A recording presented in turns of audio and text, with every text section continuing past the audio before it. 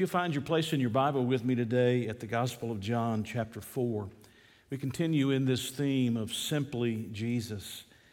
Things that Jesus said, things that Jesus did, things that Jesus taught.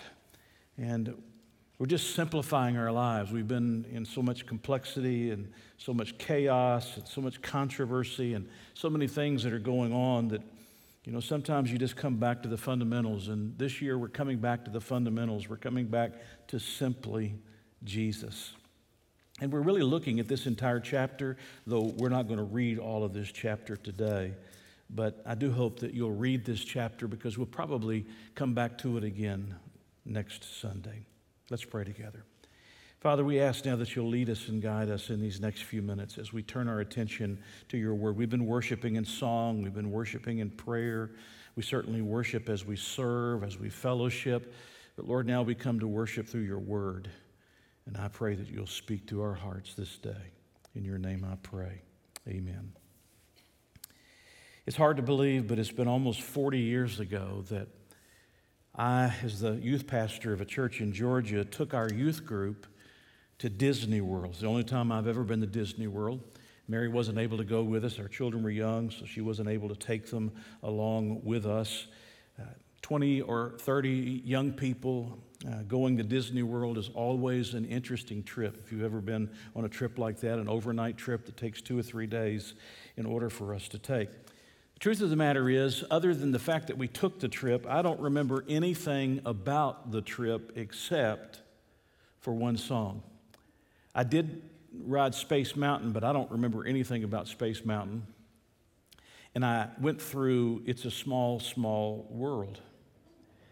I don't know if you've ever been to Disney World, you've ever been through that ride, It's a Small, Small World, but from the beginning to the end, the song just gets repeated over and over and over again, and it got ingrained in my head, and 40 years later, I still know that song. And periodically, that song will come out. I'll start singing that song, or I'll start thinking about that song. It's a small world, it's a small, small world.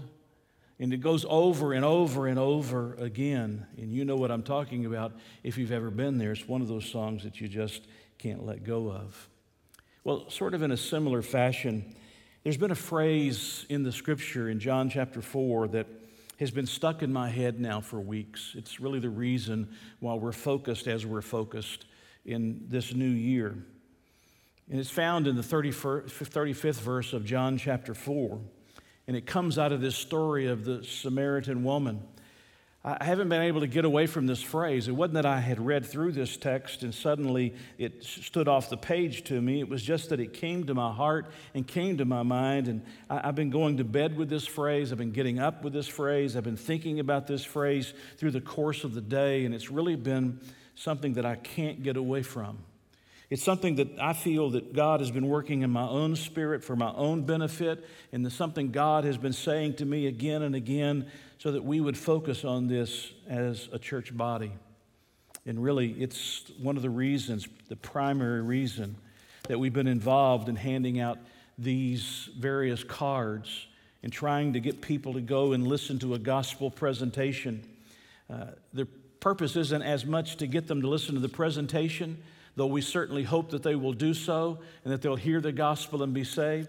But the purpose is to cause us to stop and to pay attention to the people that are around us, to stop and to look at the people that are already in our lives, people that we interact with on a daily basis, and to stop and remember that those people have eternal souls that desperately need to hear the gospel of the Lord Jesus Christ.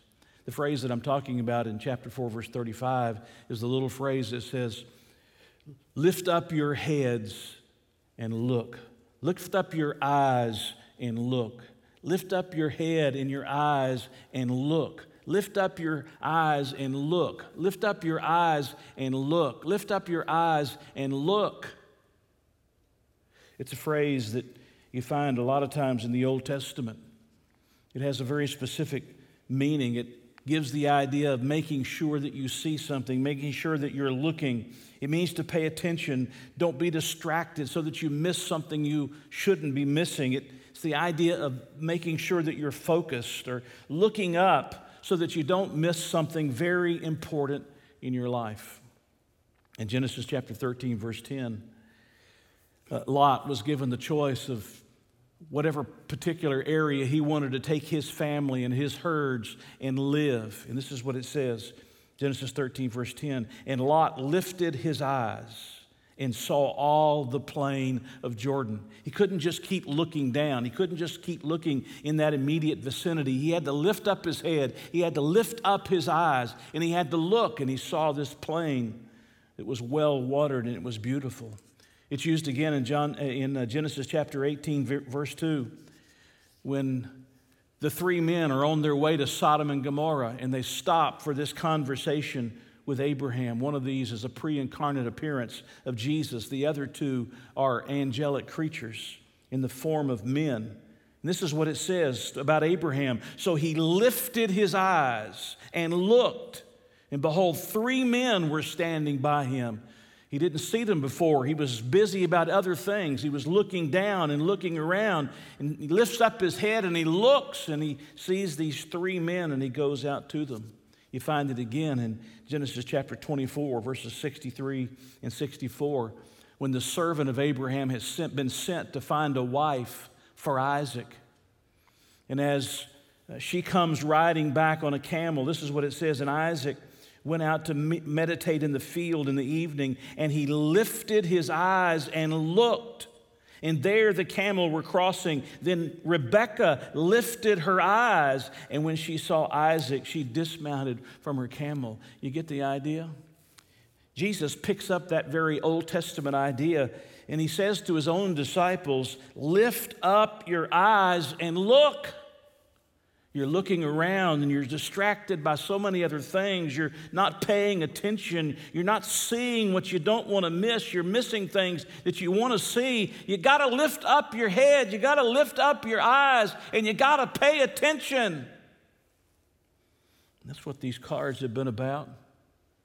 These cards have been about sharing the gospel, obviously, in a video format, but they've been about causing you and me to stop and pay attention to the people that are around us, to make us think about the person waiting on us at the table, or the person who's coming to our houses to fix something, or the individual that is in our network of friends, or the neighbor across the street. Lift up your eyes and look. There are people all around us who desperately need to hear the saving message of the gospel of Jesus Christ. You know this story, probably many of you know this story. It's found in the Gospel of John chapter 4.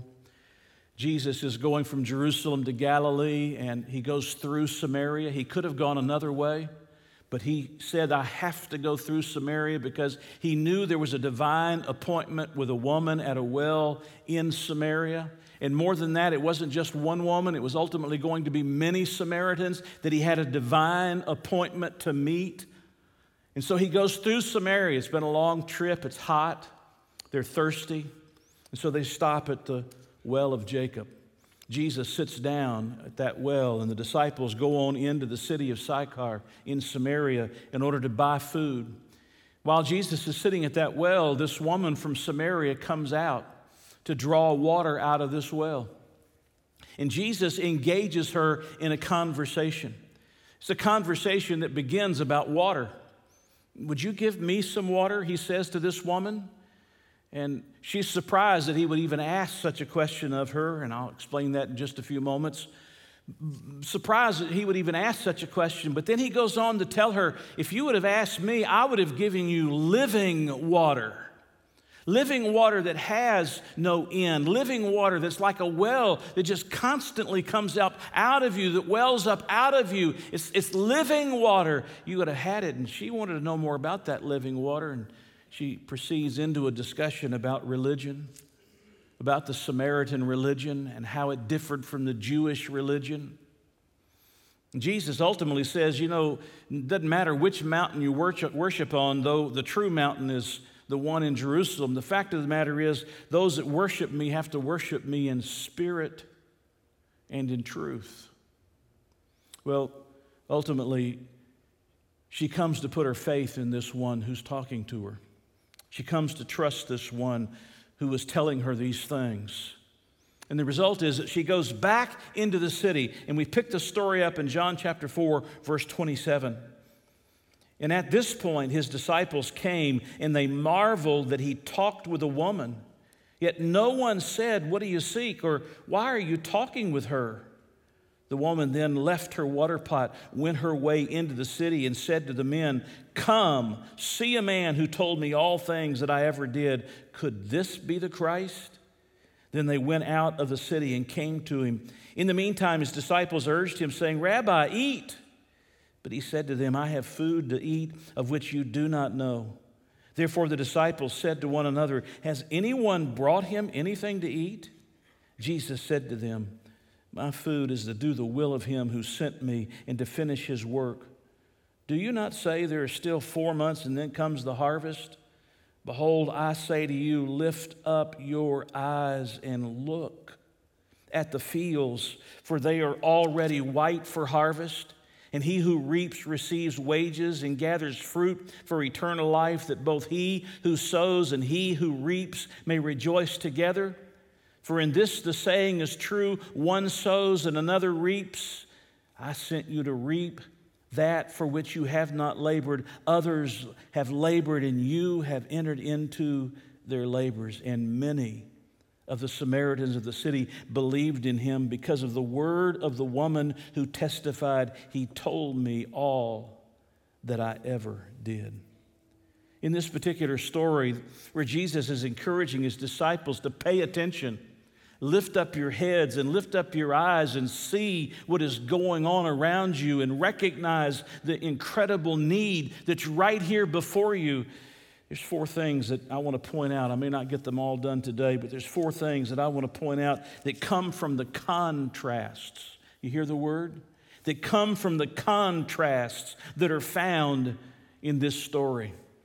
This story teaches us lessons from the contrast between passion and prejudice.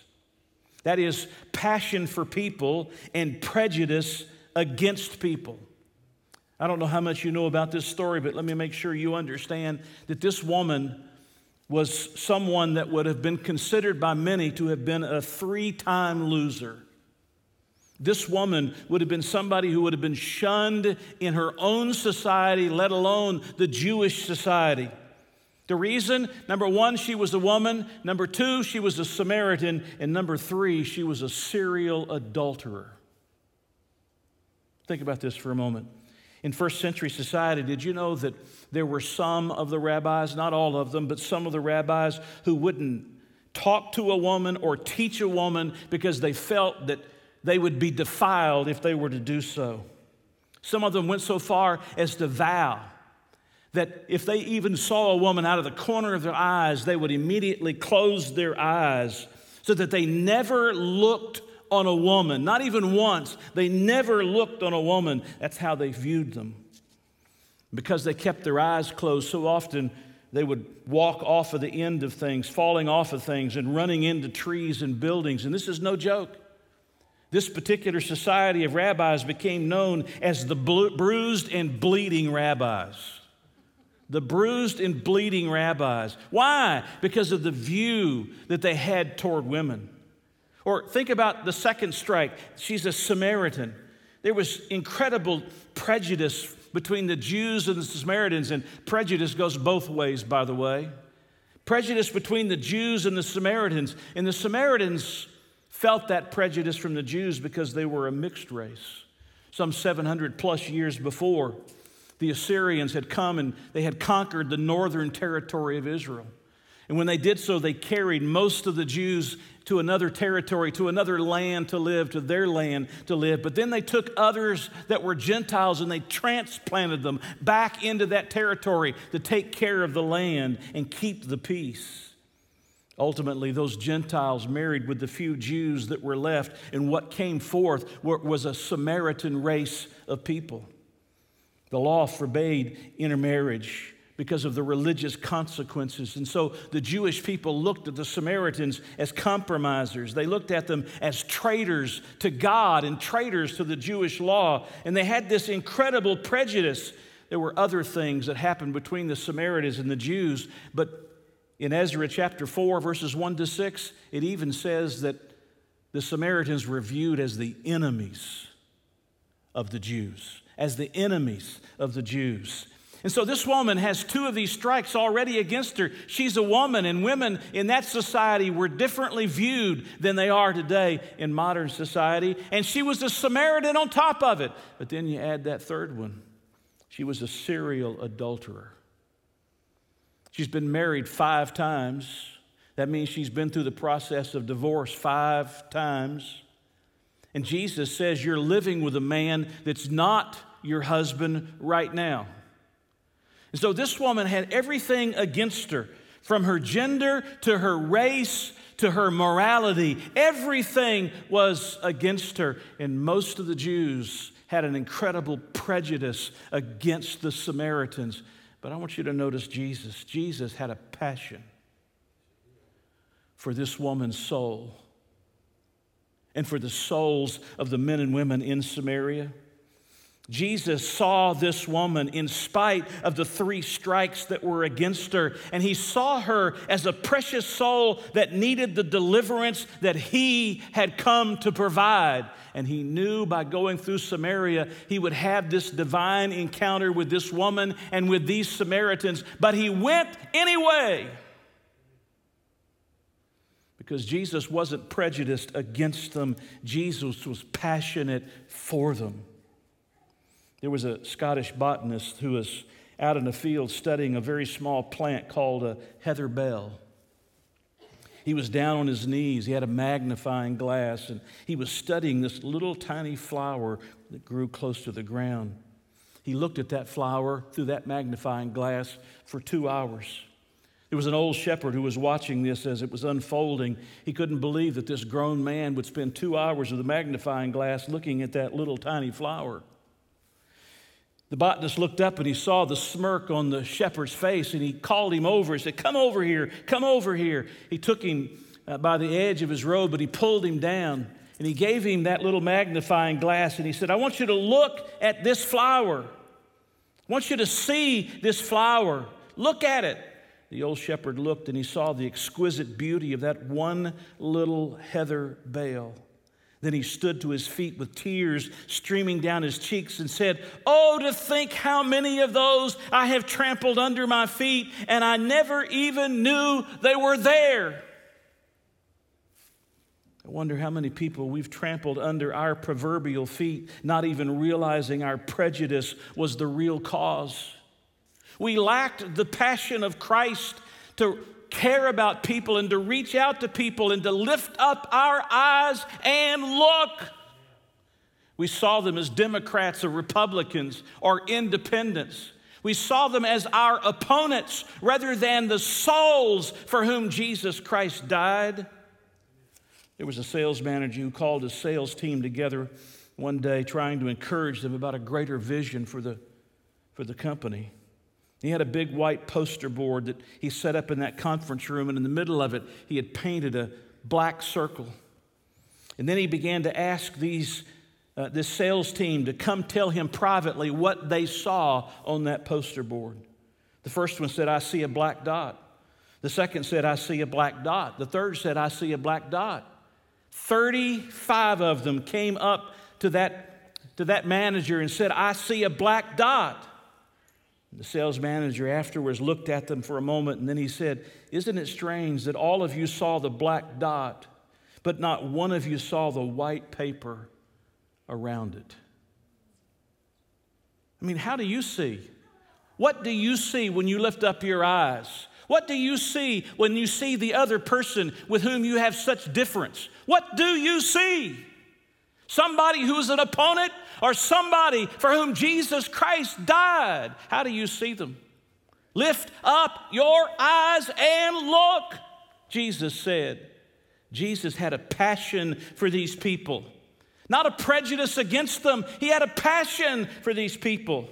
School teacher, in your classroom, do you see students only, or do you see souls that need to know Jesus?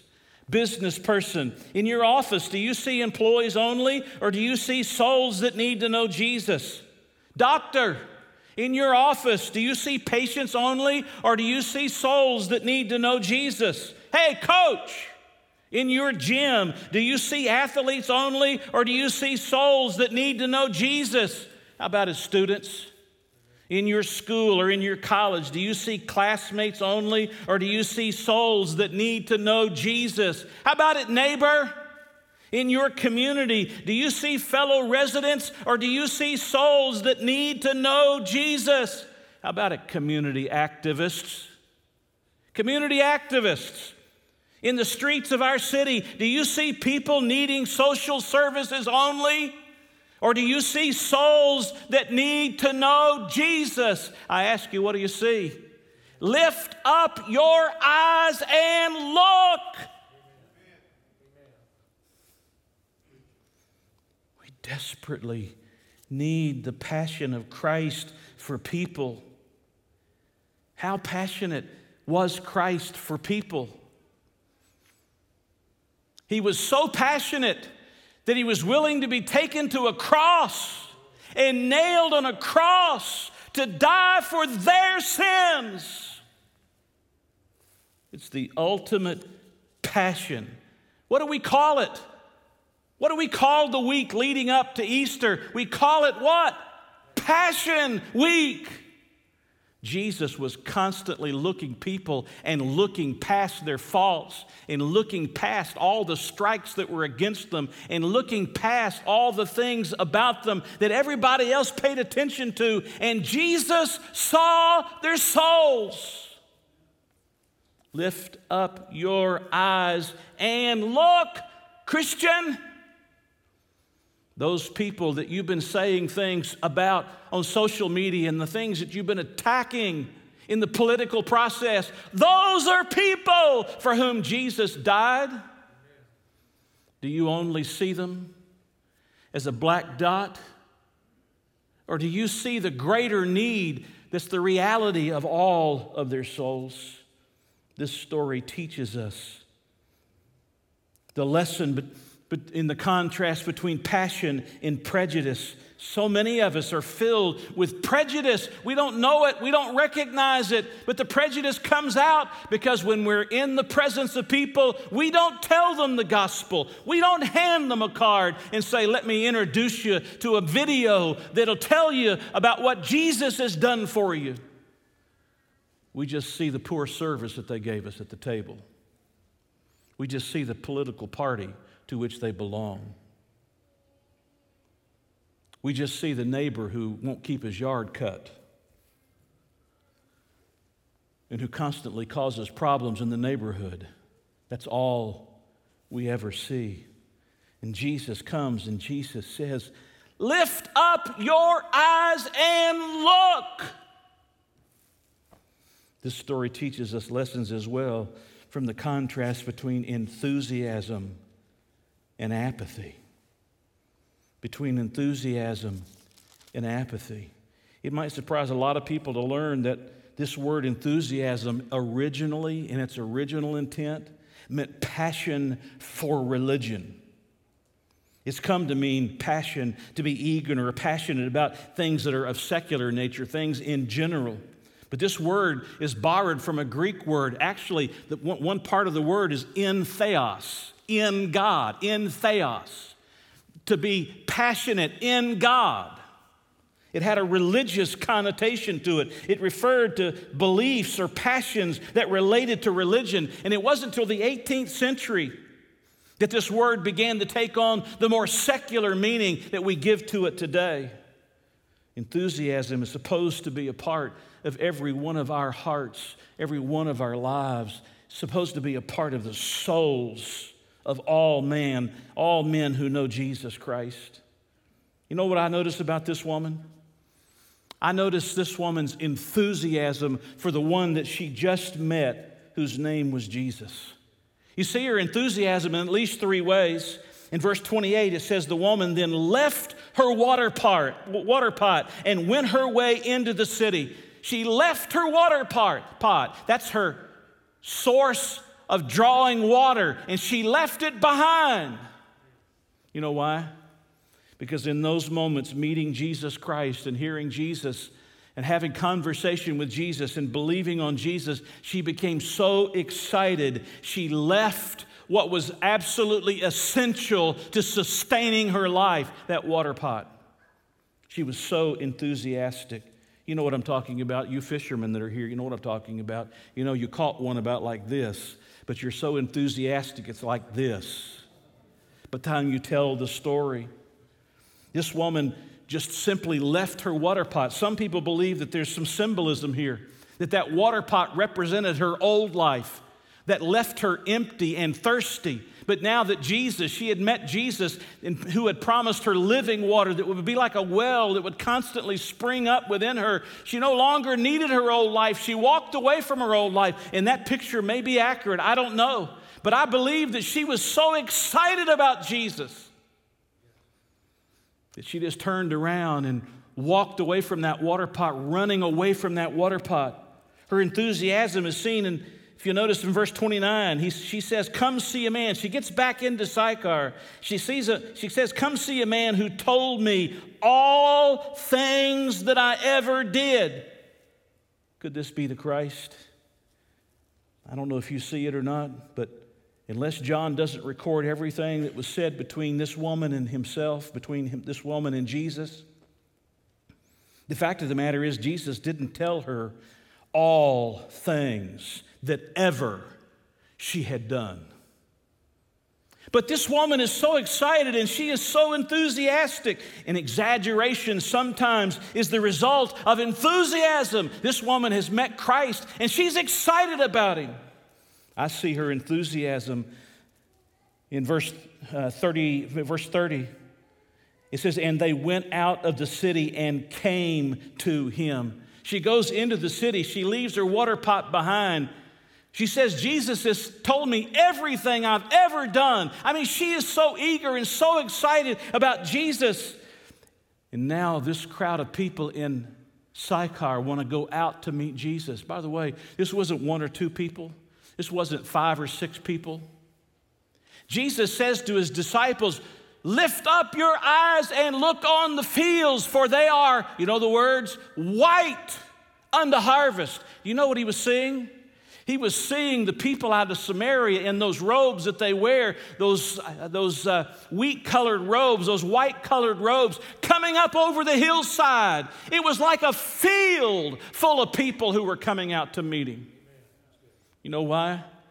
Because this woman went back into her town and she got so excited about Jesus that everybody had to come out and they had to meet Jesus for themselves to find out if this was the Christ, as she said, this is the Christ. Do you find it interesting that the disciples who had just come from the same city didn't bring anyone to Jesus? Let me say it again. Do you find it interesting that the disciples who had just come from the city of Sychar didn't bring anyone out to meet Jesus? But this woman in her enthusiasm and this woman in her excitement was able to bring a host of people that looked like a field full of wheat coming out to Jesus. Apparently, these disciples left their discipleship at the well and they didn't take it with them into the marketplace.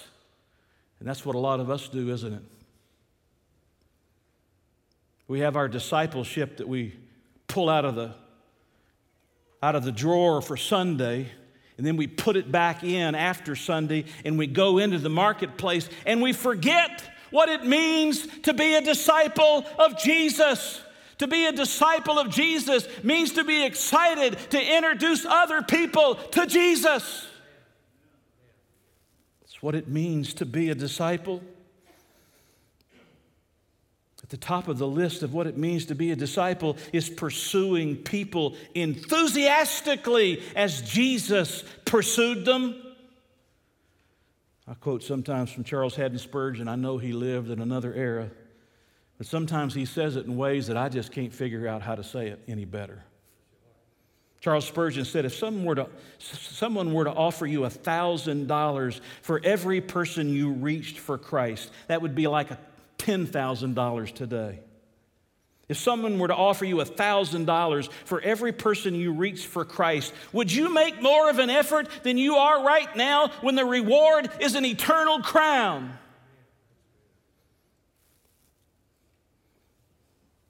We come and go through the motions of our religiosity and our Christianity. We see our neighbor across the street and we have feelings about that neighbor or that person that we walk through the business and we see, or the people we work by in the plant, or other friends that are in our lives or people in our lives, and the prejudice that we feel toward them squashes the passion that we ought to have for the gospel for them. We never see them like Jesus sees them. We see them through our own prejudice. We've lost the excitement of our faith in Jesus. We haven't led anybody to faith in Jesus in so long, it's hard to even remember the last time we told somebody about Jesus. Each generation has a specific and strategic mission they have to accomplish. We aren't responsible for the past generation, and we cannot bear the responsibility of the next one completely. But we do have our generation to reach. And God's going to hold us accountable for how enthusiastically we shared the gospel with people. And it takes an enthusiastic body of people to reach this generation. Hey, you can't sit in the pew with your arms crossed watching me preach, and that's all you're going to do, and us reach this world with the gospel of Jesus. Did you know that there's 1.6 billion people in our world who have never heard the saving message of Jesus? Did you know that there's 70,000 plus people a day who go into eternity without the hope of the gospel? While we've been hiding out in our houses, 500,000 people have gone into eternity, most of which went to an eternal hell. If we don't get enthusiastic about reaching people with the gospel, it will never happen. It will never happen. Amen. And here is a woman. She met Jesus and she became enthusiastic. As opposed to the apathy of the disciples, they just came out of the same city. But this woman comes out of the city with a host of people, a field that looked like a field of wheat coming out to meet Jesus. Jesus had passion for these people, the Samaritans, and for this woman. This woman had enthusiasm about the gospel. And Jesus says, lift up your eyes and look. Lift up your eyes and look. Aren't we supposed to be fervent friends? Are you with me this morning? Aren't we supposed to be fervent friends? Aren't we supposed to be enthusiastic? Aren't we supposed to be eager? Aren't we supposed to be zealous? Aren't we supposed to be excited? We're here today to worship the God of the frozen chosen. Let's remain silent in His presence. Let's let no one get excited at any moment for any reason, because your heart rate might go up and you might have a heart attack in a service.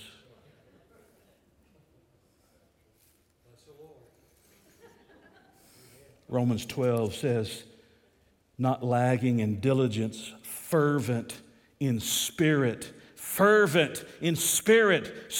the Lord. Jesus said in the Great Commission, go therefore and make disciples of all nations. Go!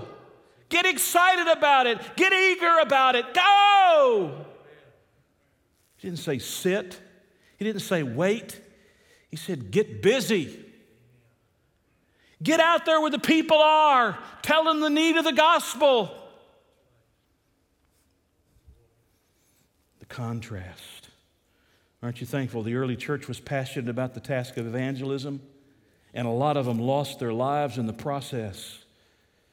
And the presence that we have today here in this service and in churches that are Bible-believing churches across the world is the evidence of the passion and the excitement of that early church for the task of evangelism. Well, I give my money for somebody else to do that. You're part of the problem. We ought to be giving our money to help others do what we cannot do, but we have to do what we are supposed to do right where we are. We have to lift up our eyes and, what's the word? We have to lift up our eyes and look. I'll share one more with you and I'll finish and come back to it next week.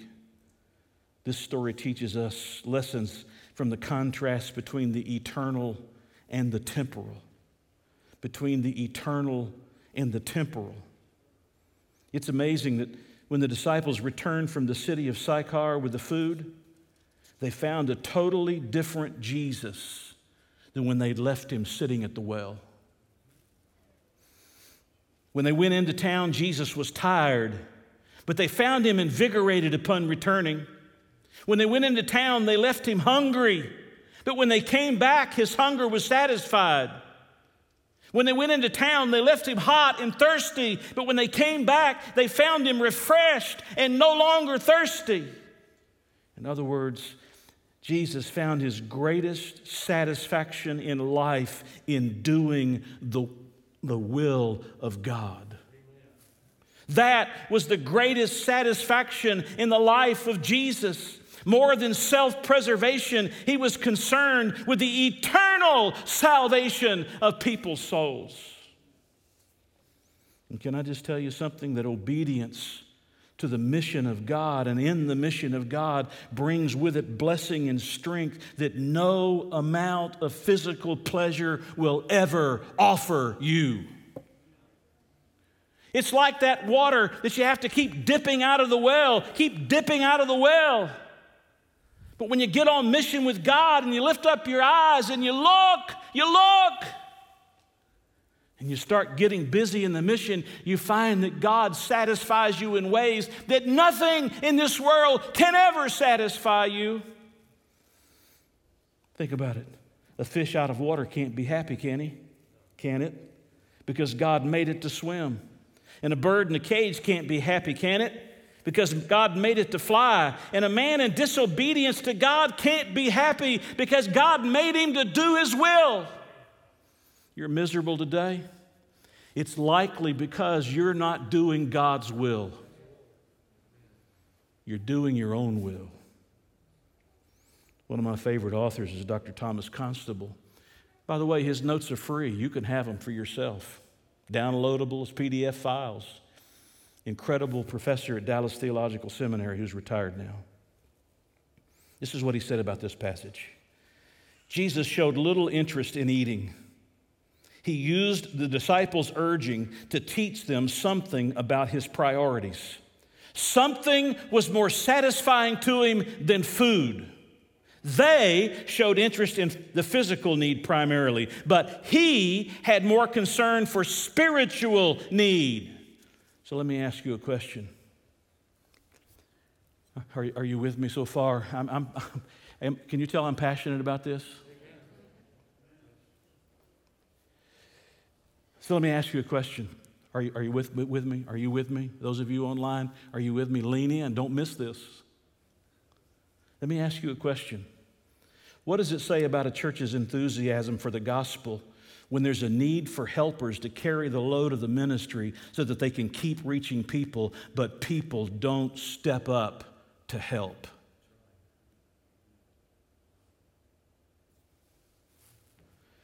Dr. Tim Yates said something recently. I didn't ask him permission to quote this, and I may have missed it a little bit. This is what he said. Church should be your excuse to miss everything else, but we use everything else as an excuse to miss church. Dr. Yates, if I missed it, forgive me. I like the way I have it best. If it doesn't accurately represent what you said, I like the way I wrote it. Church should be your excuse to miss everything else, but we use everything else as an excuse to miss church. What does it say when you got people who are giving everything and are desperately in need for people to come along and say, here, I'll put my hand to the plow. We're reaching people with the gospel of Jesus. And they look at the need and they sit there on their hands and say, somebody else will do it. We have to recognize that the eternal things we've been given by God to do are the greater importance, are of greatest importance over any other thing we've been given to do in life. Do you believe that? Let me say it again. We have to recognize that the eternal things we've been given by God to do are of greater importance than any other thing we have to do in life.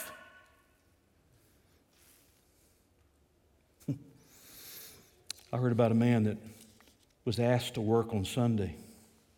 He told his boss, "Oh, no, I can't work on Sunday. I have to go down to my church and work on Sunday." Well, his boss was sort of a smart aleck, like a lot of them are. And he said, "Well, what do they pay you down there?" And he responded, "Oh, the pay isn't much, but the retirement plan is out of this world." That's right. Some of you have done really well planning for this life, but you hadn't done so well planning for the life to come. And guess what? I have yet to see a hearse pulling a U-Haul carrying all of your things to a cemetery. It's whatever you lay up. It's the investment you make in the things that are eternal, that matter the most. We've got to get busy and get the message of the gospel to as many people as possible, in as many ways as possible, for as long as possible, to reach as many people as possible. Got to lift up our eyes and look. There's a story about a farmer who had an old grandfather clock that used to chime on the hour. One morning, the clock malfunctioned and it struck 17 times. The farmer jumped up out of bed. He grabbed his wife and shook her, and he said, "Honey, get up. It's later than it's ever been before." Can I tell you something, friends? For a lot of people's souls, it's later than it has ever been before. They're going off into eternity without Jesus. We've got to pay greater attention to the things that are eternal than the things that are temporal. Because the souls of men and women are hanging in the balance.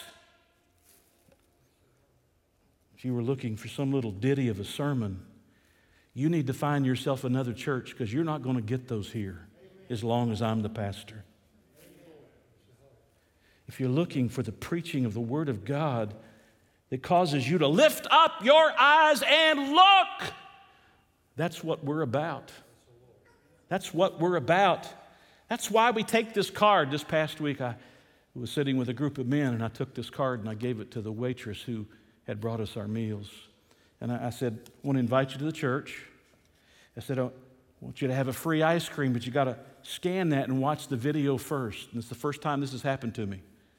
She said, "Well, what happens if I tear it off and go get the ice cream without watching the video?" Well, it's like the old Mission Impossible cassette tape. It will self-destruct. The ice cream will melt before you can eat it. First time I've had somebody ask me that question. You say, "Preacher, how many people have watched the video? Does it really matter?" It does matter. It matters how many have watched that gospel presentation. But do you know what matters more as far as I'm concerned? It makes me lift up my eyes from looking at a meal and criticizing and complaining about the service that I received or didn't receive and the price that it cost, and to recognize that that woman who was waiting at our table was a woman who has an eternal soul that needs to know Jesus Christ. I understand that ultimately videos don't lead people to Jesus. People lead people to Jesus. But people aren't ever going to lead people to Jesus as long as they're like this. You got to lift up your eyes and you got to look around you. There are people without Jesus everywhere. Everywhere.